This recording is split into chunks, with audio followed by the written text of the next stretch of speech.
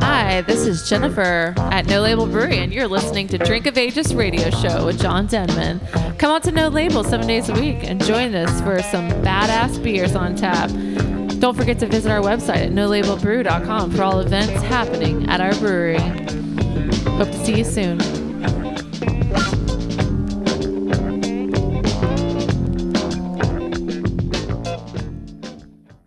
I can think of only one thing that could lift my spirits right now.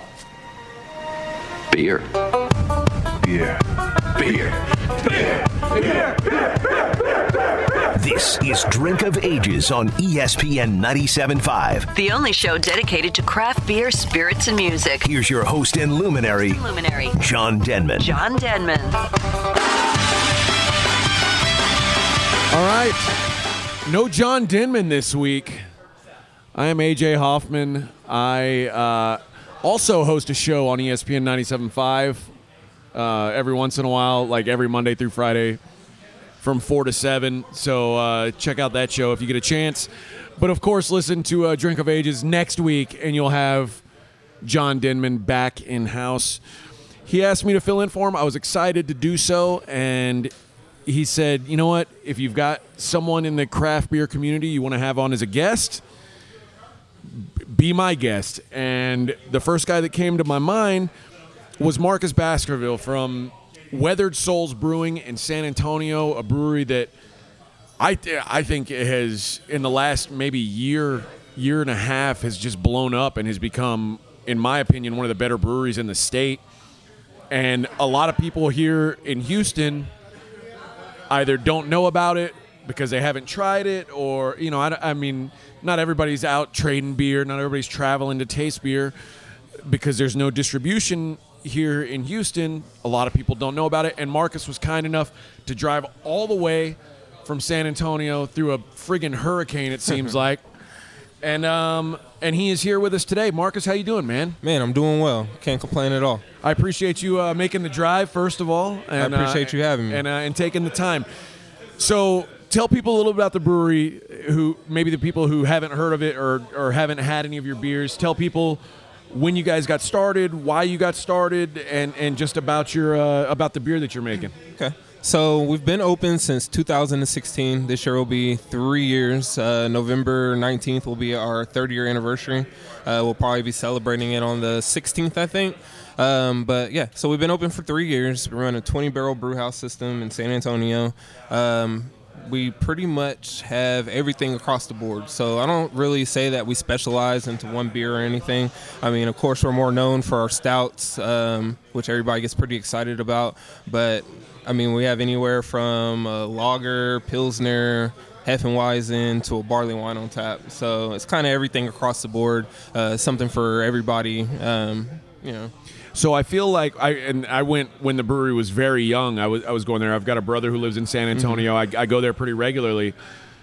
And I feel like the first couple times I went, there was maybe 5 beers on tap.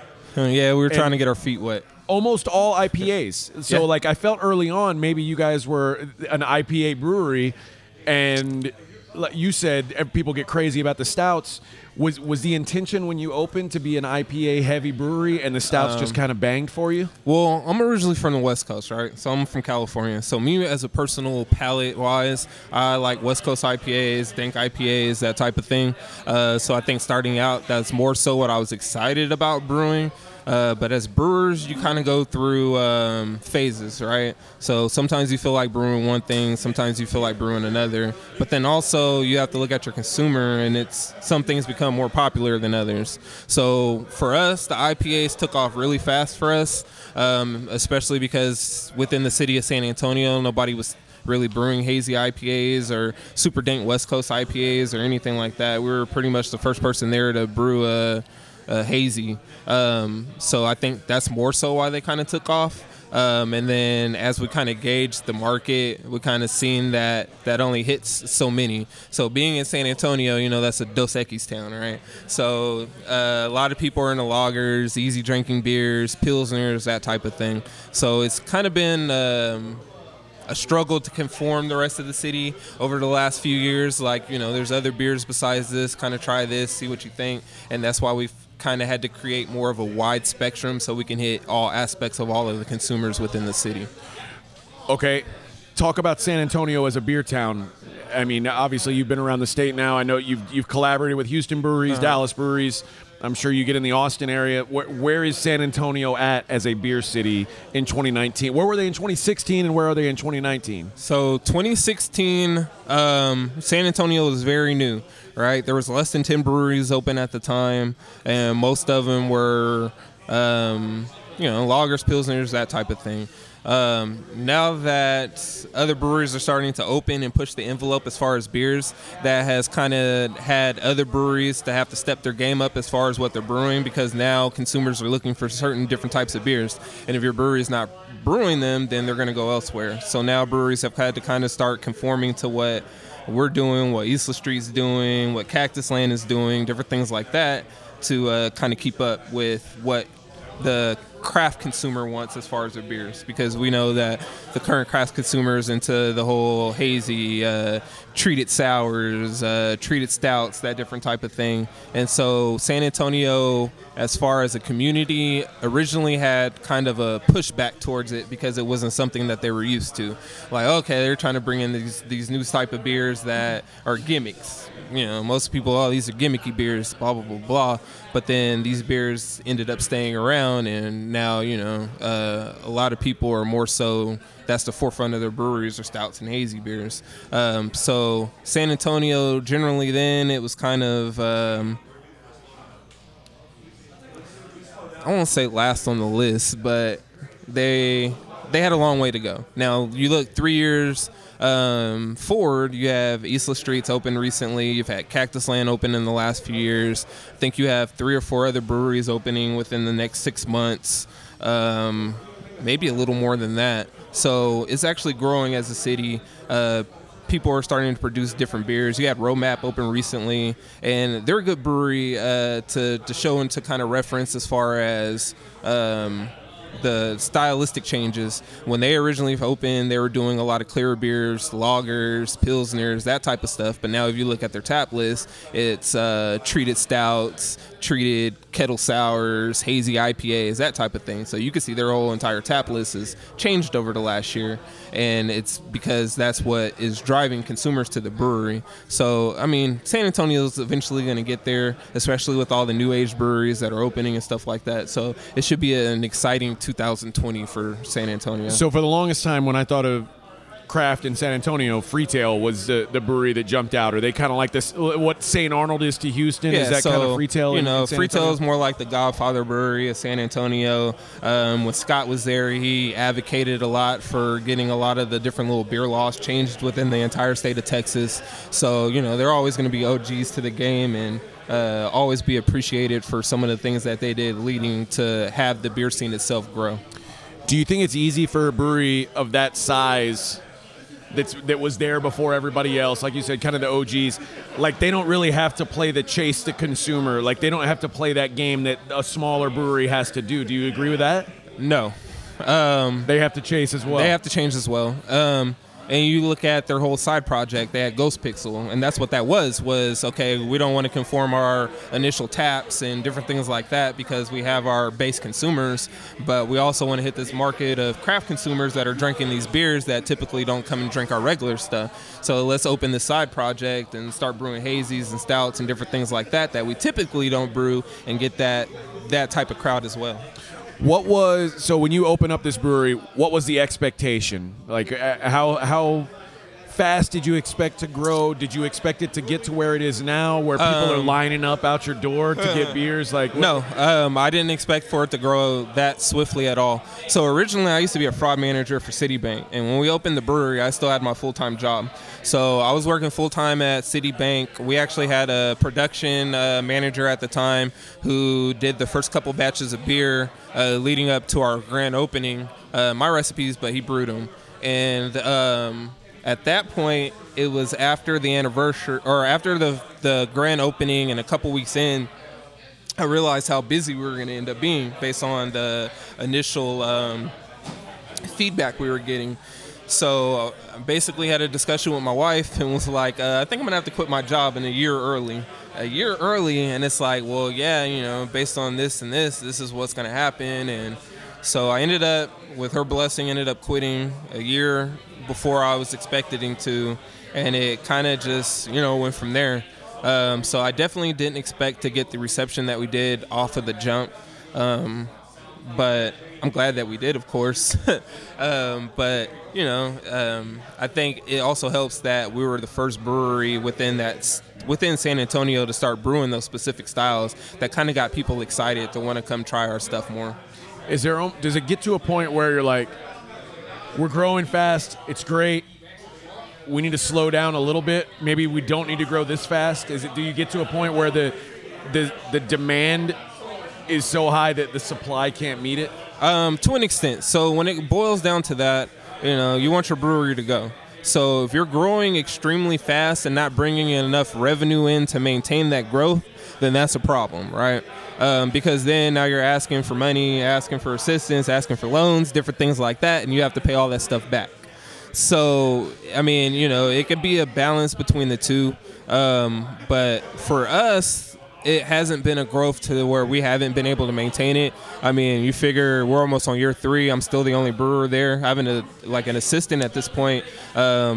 He does a lot of the grunt work, a lot of the cellar work, maintenance and stuff like that to leave me up to brew, come do stuff like this. But at the end of the day, you know, it hasn't become to the point to where I'm like, I can't handle it. So I guess we haven't grown that much. All right. I'm with Marcus Baskerville from Weathered Souls Brewing in San Antonio. We're going to hit our first break of the night. This is the Drink of Ages show. Come out to Drink of Ages Pub. Great place. Fantastic tap list. Fantastic atmosphere. So make sure you get out here. We'll be right back after these words.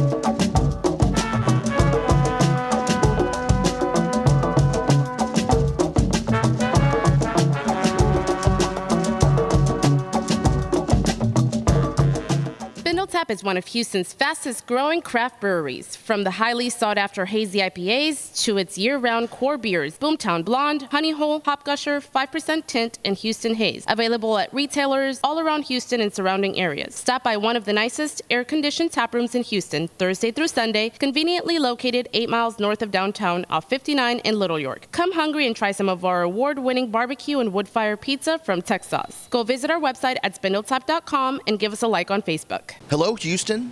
This is Jared Montgomery, brewmaster at Megaton Brewery. If you have not heard of us, we're a new brewery in Kingwood. Come check out our air-conditioned tap room. Enjoy our free play arcade games, air hockey, pool table, outdoor patio games, and of course food trucks all weekend. Try our tasty brews or grab a pint of our favorite beers made by our friends across the great state of Texas. Megaton serves wine as well. Our tap room is open Friday and Saturday, and beginning September 8th, we are open noon to 6 for football season. Find us on Facebook for hours, events, and special beer releases. Thanks so much. Hey, it is lager season at Houston's own 11 Below Brewing Company, and they've got 2 easy drinking lagers available right now to help you crush the summer heat. If you're looking for something on the lighter side, their Crazy Pils is a dry hot pilsner built for the Houston summer with a fruity hot flavor and a very crisp finish. If malty is your thing, they canned their Oktoberfest Marsden Lager for the first time this year. It's perfect beer to get you in the mood for football season. Look for their canned beers at your favorite craft beer store and try all their beers at their Edo Pub Crawl on September 14th from 1 p.m. to 5 p.m. Check them out on Facebook. Look up 11 Below Brewing Company for all the event information. All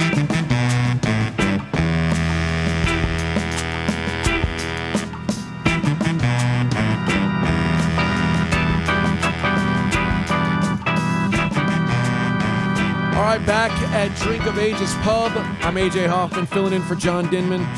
And Marcus Baskerville from Weathered Souls Brewing in San Antonio, Texas, is our guest tonight on the Drink of Ages radio show. He just poured some Thai French press, which is outstanding. And the French press, I guess, is this just going to be like a rotating series that you guys are going to do? So the French press is a canned series that we do for a milk stout.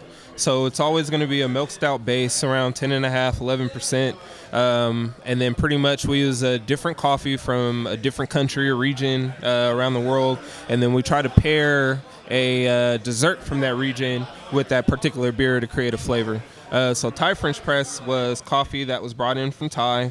And then I have a friend in California who owns a Thai restaurant. So I hit her up and was like, hey, what would be a good dessert breakfast pairing for coffee?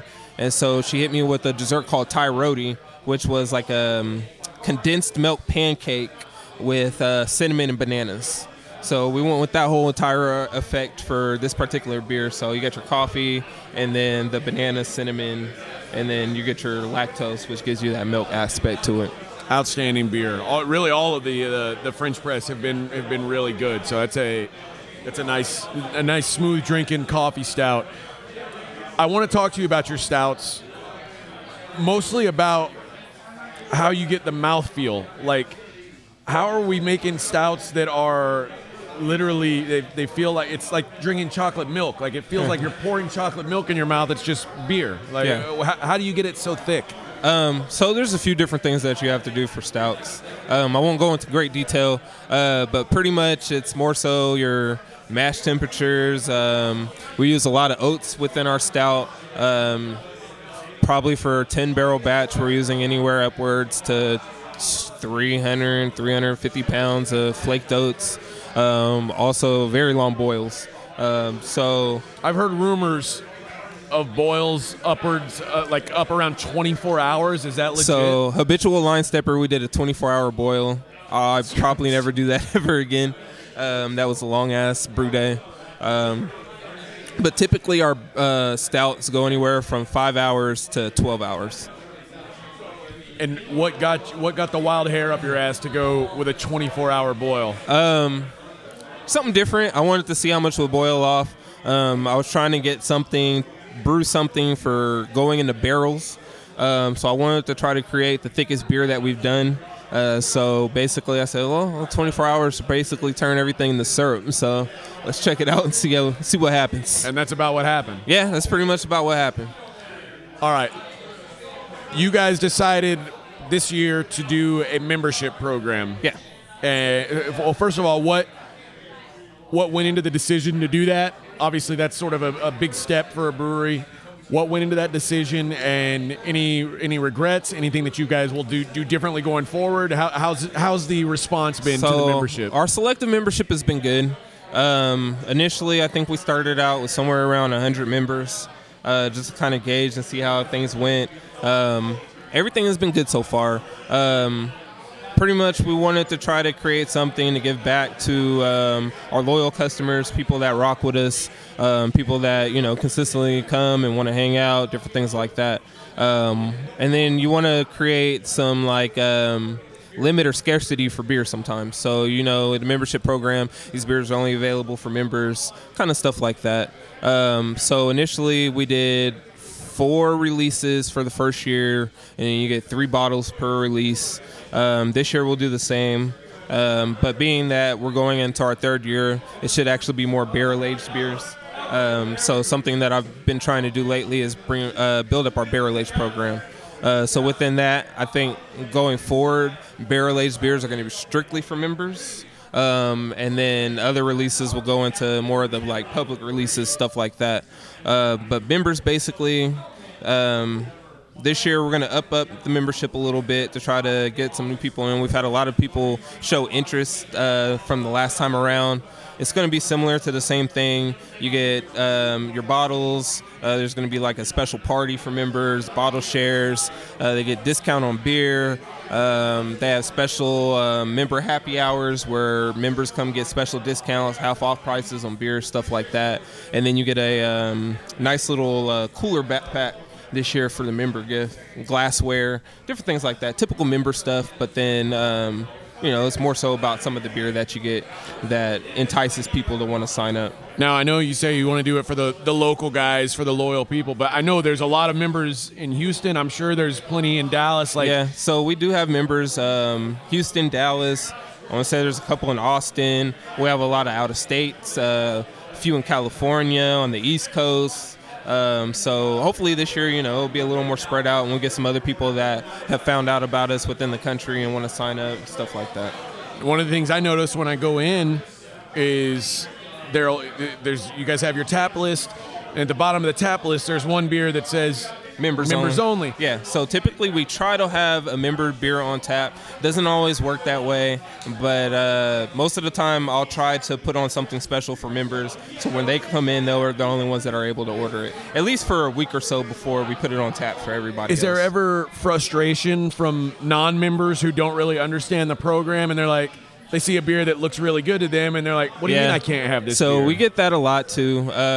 You get the consumers that are like, oh, well, the whole membership thing is pretentious, or are upset because they can't get something.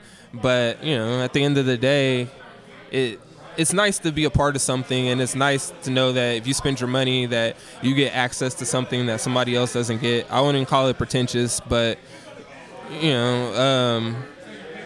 it is what it is. I mean, you're going to get people that complain about everything. Does the price of membership, does that sort of give you the opportunity, because you've got the money in advance, I'm guessing that gives you the opportunity to be more exploratory, be more open with how you spend money on making certain beers? Yeah. So being that you do get some money up front for membership programs, it does allow breweries to spend money on other things, right? Because you're getting an influx of cash, right, that you're getting a little extra money up front.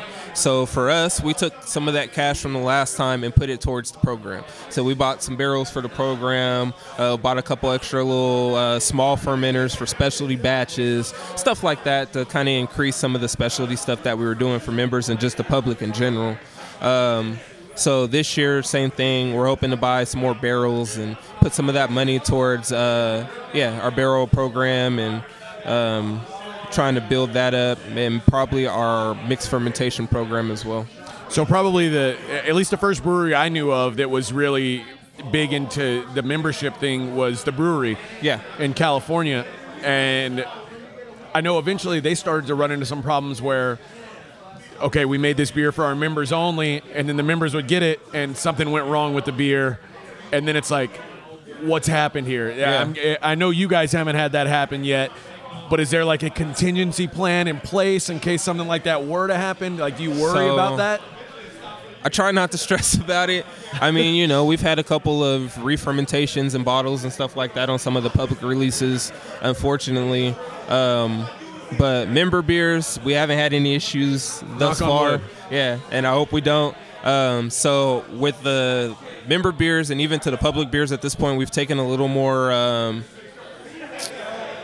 course as far as making sure things are okay. So we're sending off samples to yeast labs, make sure there's no issues, making sure things are fermenting out all the way, so you're not getting any type of re-fermentation issues, different things like that. Now, there's always contingencies. So as far as member goes, just like, for instance, with this last member bottle, was supposed to be the mixed fermentation bottle. Personally, the sour is not ready. So what we're doing to kind of hold off members so they're not getting upset is we're releasing an extra stout for them, just for members, just to kind of tide them over until the sour is ready. So, here's a beer to keep you happy. You know, all right, I'm sorry that this beer's not ready. I mean, mixed fermentation I can't really control. Right. I mean, you know, the yeast tells you when it's ready. So, you know, here's something to at least keep you happy in the meantime. Well, while we're on the topic, tell people a little about when you guys are going to open up for the next round of membership and where people can get it. So next round of memberships, I want to say it starts September 8th for the public. It opens up for members on the 1st for them to be able to go ahead and re-sign up into the 8th, which they're getting grandfathered in at the $275 price. And then new members come in starting the 8th, and I think they have a month to sign up, and it will be a $300 price tag. And then at that point, they can either come to the brewery or we'll be posting a Eventbrite link soon where they'll be able to go to the Eventbrite and sign up if they're out of town. All right. So as someone who has been a member, it's well worth it. The beer is outstanding. I'm a firm believer that you guys are putting out beer that's worth paying for, and you get your money's worth out of this program. So I recommend that to everybody who's out there. We're at Drink of Ages Pub. Stop by here this weekend. I'm with Marcus Baskerville from Weathered Souls Brewing. We're going to take another quick break. We'll be right back with more from Drink of Ages.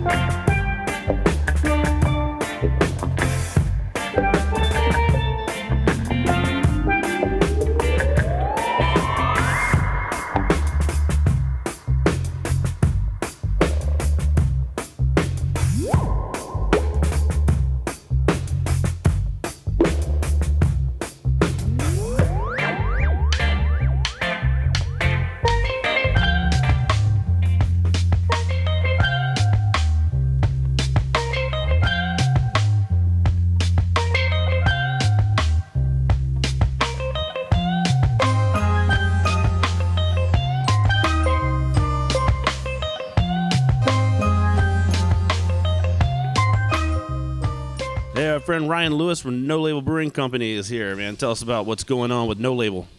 Hey, guys. Right now, we've got our Oktoberfest out, finally. 6.25% alcohol, some great malt notes to it as it warms up, and a little bit of a dry finish. Speaking of which, we've got our Oktoberfest going on at the brewery September 13th. The Oktoberfest Shindig starts at 6. Everything, it's free to get in. We'll have pint glasses available for everybody there as well. And then speaking of some other events we got going on across town, August 22nd, we have our very first Escape the Brew at Heights Beer Garden. We've combined Escape the Room with beer at your local bar. Come through and have some fun, man. We're going to have about 6 teams of 5 to 6 people. First come, first served. This year's theme is Candyman, the Heights serial killer from back in the day. It's going to be a good time. Oh yeah, it'll be a lot of fun. Lots of games. There'll be some swag for the winners, and then we've got there's a special prize for each team is going to have one person that's another accomplice that's going to be slowing you down. And if you can figure it out and win, cool. If he slows you down enough, then he wins something. The rest you get to just look at. Well, the cool thing is you see No Label beer all over the place now. You guys are making some fantastic stuff. So stop by the tap room if you've never been there. Open 7 days a week, and check out nolabelbrew.com. Ask for Brumosa if you come to the brewery soon, man. We threw some El Jefe in with a bunch of orange puree, jumped that thing up to 6.8% alcohol. Tastes like a juicy afternoon.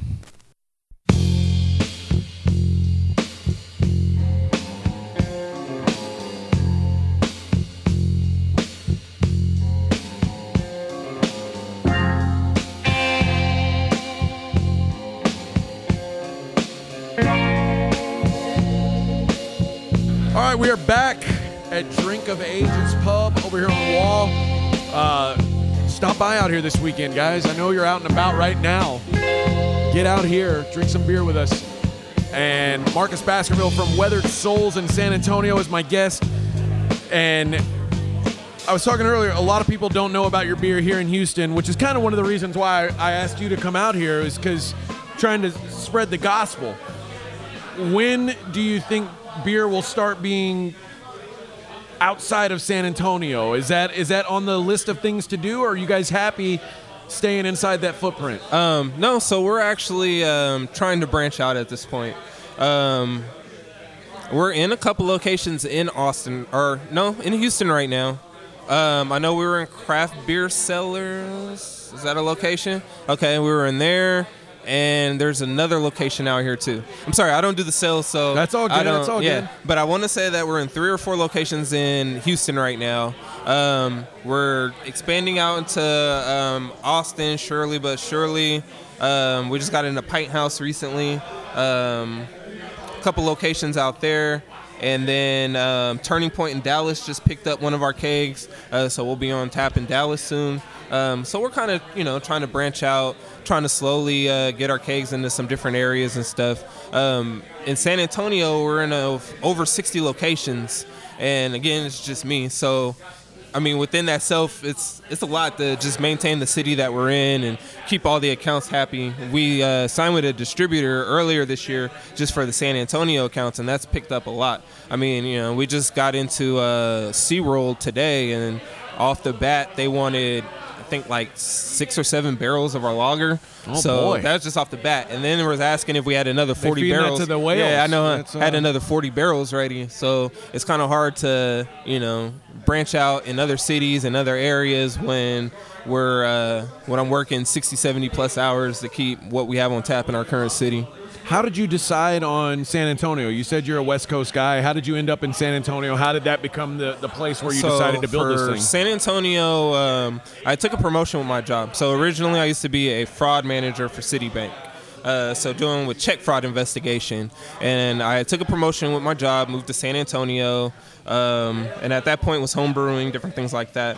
I had got like a assistant brewer job at another local place. And then at one point got to the point where it was like, I think I could do this on my own. So ended up meeting my current business partner, Mike, in the process of that.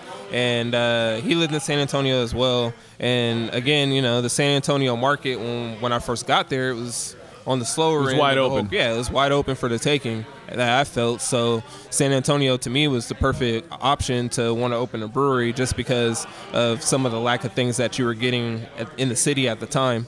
So it made sense to kind of fill that void.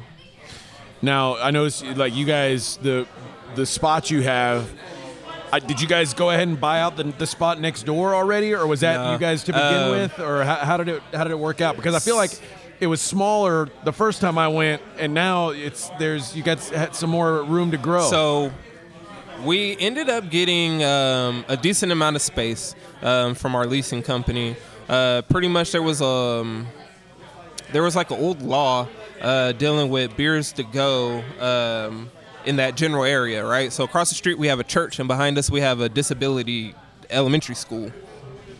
So we had to get permission Kids from love the church. Beer, especially disabled kids. Yeah, we had to I've heard get that. permission from the church, and we had to get permission from the school. But within all of that, there was some old rule dealing with beer to go, and it was like an imaginary line within our warehouse door.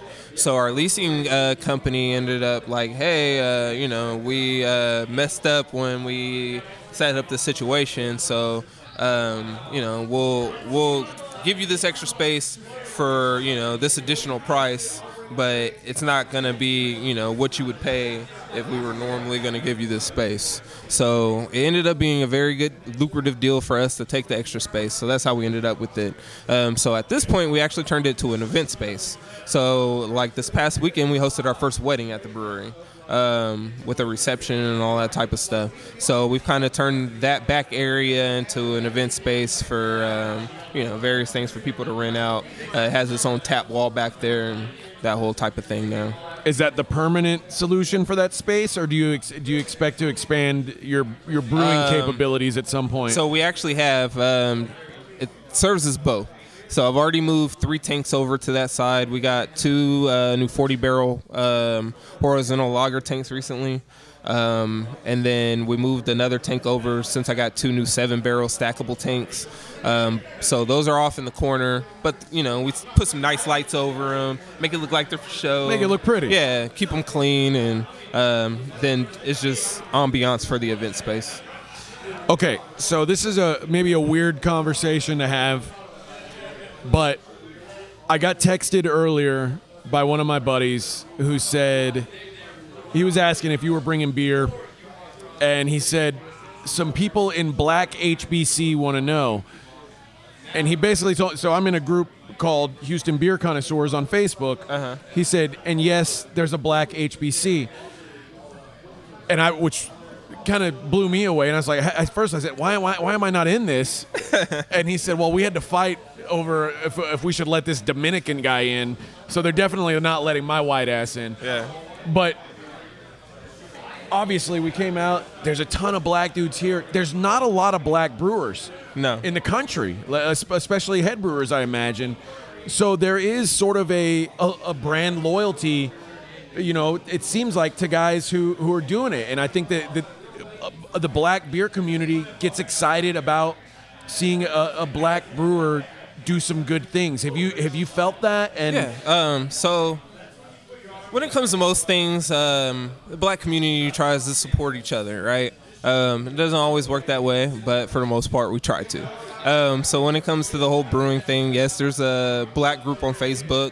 And are you in the group? No, I'm not in the group. Okay. I used to be in the group. They kicked you out? No, I didn't get kicked out. Are you Dominican? What happened? I left on my own accord. But actually, when it boils down to it, I'm one of the OGs as far as starting the whole black craft brands. So we had Brothers in Beer way back in 2012, 2011, and that was more so me and my brother and my cousin. This is before I even started brewing. This was more so trying to get other African Americans and minorities and stuff like that into craft beer, because at the time, 2011, 2012, there wasn't many of us not just brewing, but there wasn't many of us drinking beer at that time either.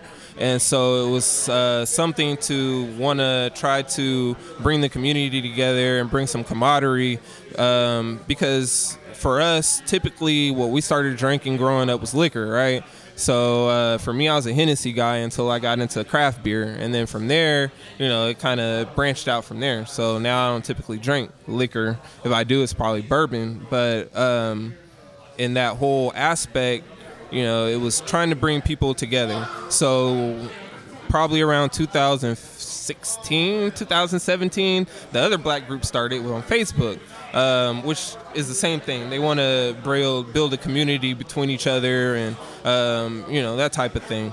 And so that's what that group is for. So I'm not in the group anymore because you have that camaraderie and you show people respect, but then some individuals don't show that same respect to the group. So, you're in private groups, different stuff like that. There's supposed to be certain rules, right? So, no screenshotting, but then somebody wants to screenshot something and then send it to somebody to cause issues.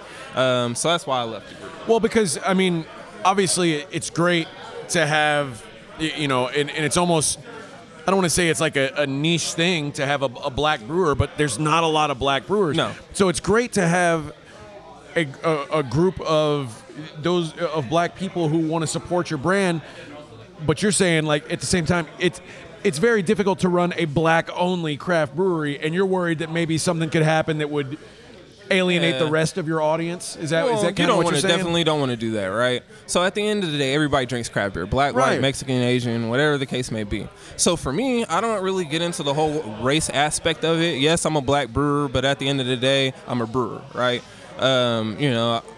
There's not many black brewers, but as far as the state of Texas, there's not many brewers that are doing what we're doing, period. Black, right. Asian, whatever the case may be. And then also it's the fact that everybody enjoys beer. It doesn't matter what race you are. Everybody loves beer. So for me, that's where I look at the aspect from, right? And especially as a business owner, you don't want to gauge to one side of a consumer and then alienate another side because, okay, they're showing special treatment to this or showing special treatment to that. I treat everybody the same. So even though, I was in the group and I would look out for them in certain aspects of, hey, you're getting this information first or something like that, for the most part, you treat everybody the same. And then for me, you look at the whole brewing aspect of things. African Americans didn't bring me into brewing.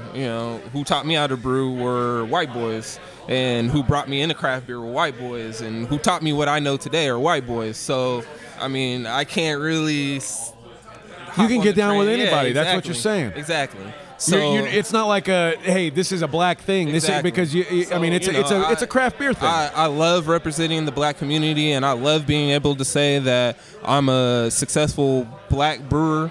And I love that there are people within my community that are proud of the things that I'm doing. So but just it's more important to you to be a successful brewer. Successful brewer in the end. And so that's why this year I made it a point to go to Fresh Fest in Pittsburgh, right? So Fresh Fest is the first black beer festival, and they specialize in having all these different black breweries focused on different collaborations with other breweries, just bringing black breweries that aren't typically going to get that type of exposure from, the normal aspects of just the beer and brewing community. So they hosted this whole dope super festival in Pittsburgh, where Pittsburgh has made it a holiday that this thing has been so successful. So this year they had about 3,300 people. So me and my brewer's assistant drove over 24 hours from San Antonio all the way to Pittsburgh to make sure that we joined in this festivity, just because, you do have that support and you do have those people that enjoy your beer. So we wanted to give back in that aspect. But over the whole thing, the brewing community is one community. It's not split up between any type of race or anything like that. Everybody's in it for the same thing. So that's how it should be. We've got one more segment to go out here at Drink of Ages Pub. I'm with Marcus from Weathered Souls Brewing. And when you're out and about this weekend, stop by Drink of Ages and have yourself a pint. We'll be right back for the last segment of Drink of Ages.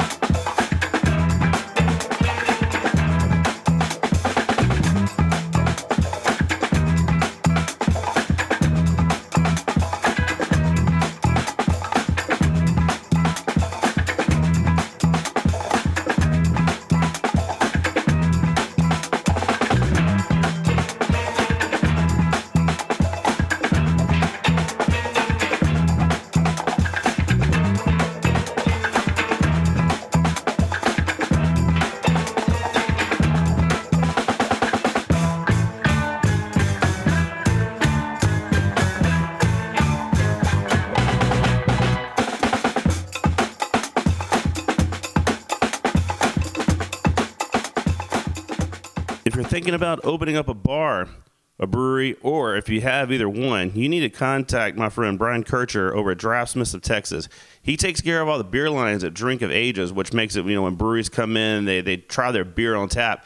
It tastes as good as it does at the brewery. He can install your system, maintain it, glycol, do the whole thing. Give him a call at 713-647-1100, or just look him up online, dstexas.com, and man, let him take care of your beer lines. Are you thinking of buying, selling, or renting a house? Let my good friend Amber Sear with Stanfield Properties help with all your real estate needs. She is your real estate connection. Amber is a second-generation real estate agent and holds herself to the highest ethical standards. She is a member of the National Association of Realtors, Texas Association of Realtors, and Houston Association of Realtors. Work with a knowledgeable native Houstonian who I know well and I trust. Whether buying, selling, or renting, contact Amber Sear from Sandfield Properties. Her email address is ambersear.realtor@gmail.com. That's ambercyr.realtor@gmail.com. Or call her at 832-715-5455. Again, that's 832-715-5455. All right, if you guys need anything like some shirts, some merch, some stickers, from koozies to any of that stuff, whether you're a brewery, a distillery, or you just have a business you want to get started and get your brand out there, man, you need to talk to my buddy Rodney Campbell over at Cask Branding. He can take care of you with your glassware. Like I said, he makes all of our shirts here at Drink of Ages. He does a lot of stuff for a lot of people around Houston. So reach out for caskbranding.com, Rodney Campbell, and tell him that you heard on Drink of Ages, and man, he'll take care of you.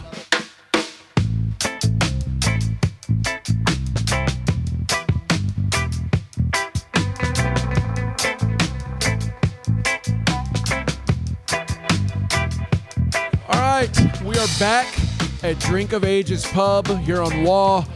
Stop by here this weekend, have yourself a pint. You can't get any of the Weathered Souls beers. We don't have any here yet, but it sounds like maybe someday. We'll send something up here. Marcus Baskerville from Weathered Souls is here. He's our guest. Appreciate you making the drive in, man. It's been really cool having you here, and some outstanding beer. First, let's talk about this is one of the members' bottles. Yeah. So game blouses. We've had multiple Chappelle Show themed. I've been on a Chappelle kick lately. I don't know why, but even to this day, like you figure that was 2003 Chappelle Show came out. Yeah. So 16 years later, and you're still talking about those skits. So we did the Brother Darkness. We did Habitual Line Stepper, and so after Habitual Line Stepper, somebody was like, "You have to do F.Yo. the Couch." They were like, "You have to do the Prince skate."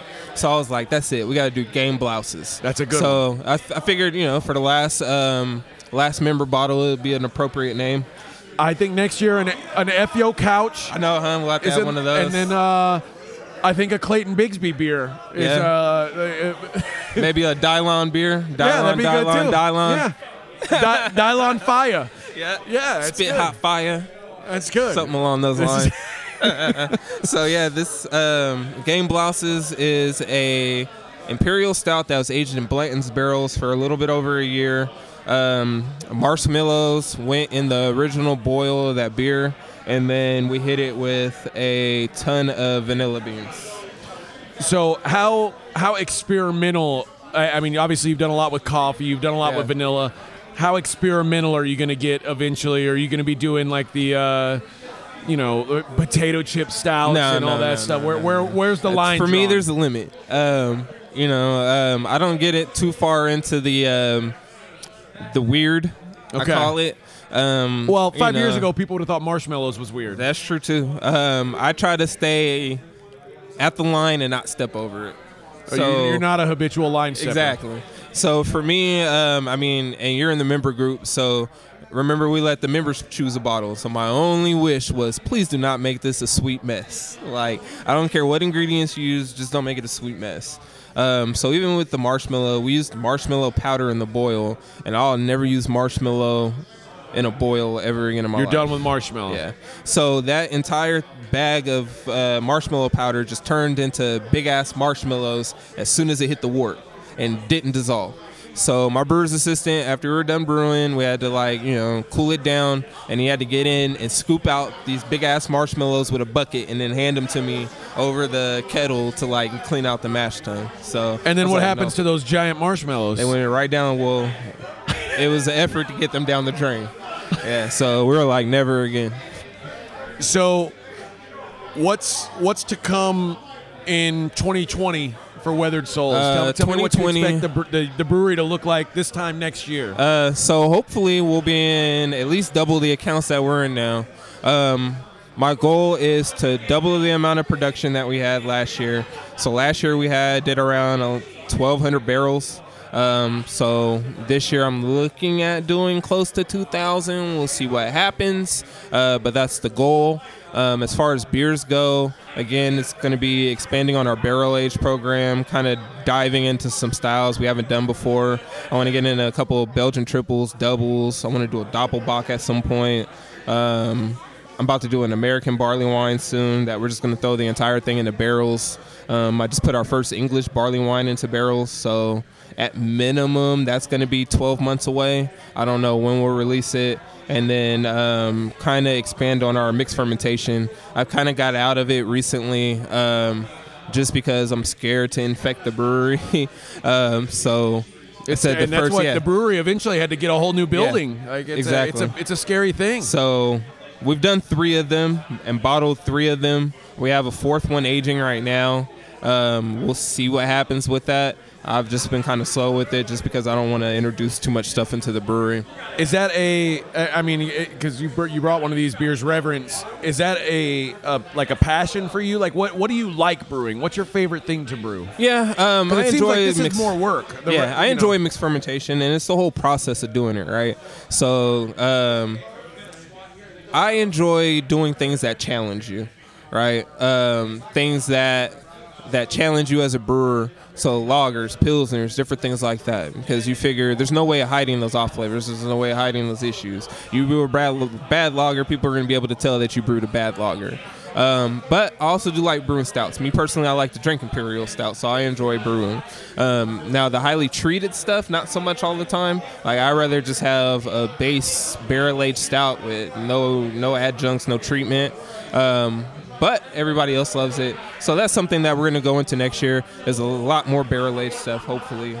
Release some more stuff for members. Continue doing like the little small batch raffles we've done for members and stuff like that to kind of get some of the little fun stuff that we've done and get them out there. So like recently I discovered like 8 gallons of some beer in a barrel that I haven't looked at in almost 2 years. So I kegged it off, and then instead of putting it on tap, I went ahead and bottled it off, and then we raffled off the bottles to members. And then, so, different little stuff like that. I never won one of those. So I always see the spinning, and it's never me. I don't like that. I mean, come on. What are we doing here? We need to rig this thing somehow.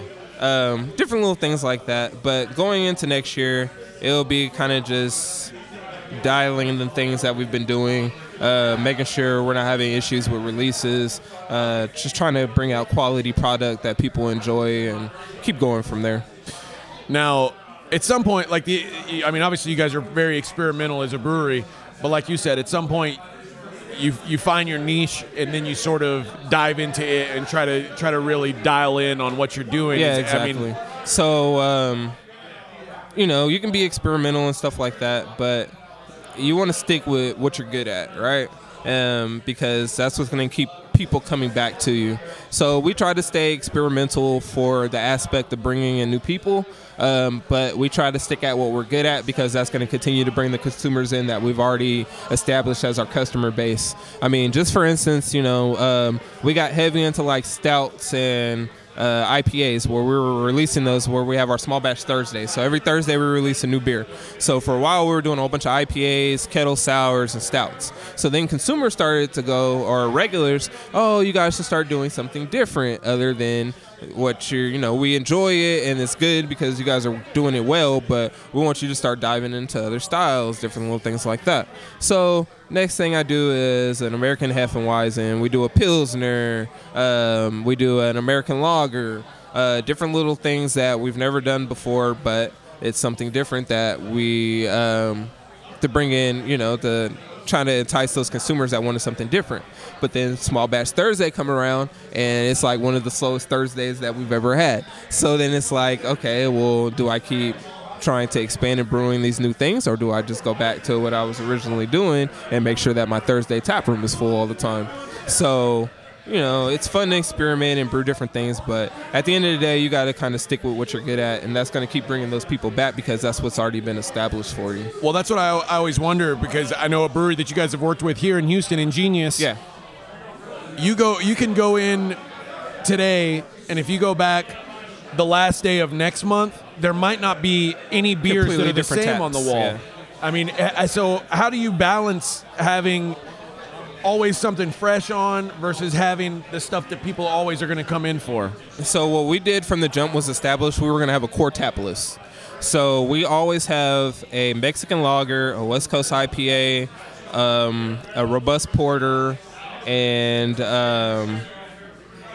typically either a blonde or a pale ale on. Right, so that's always going to be on tap. Every time you come to our brewery, you know those beers are going to be on.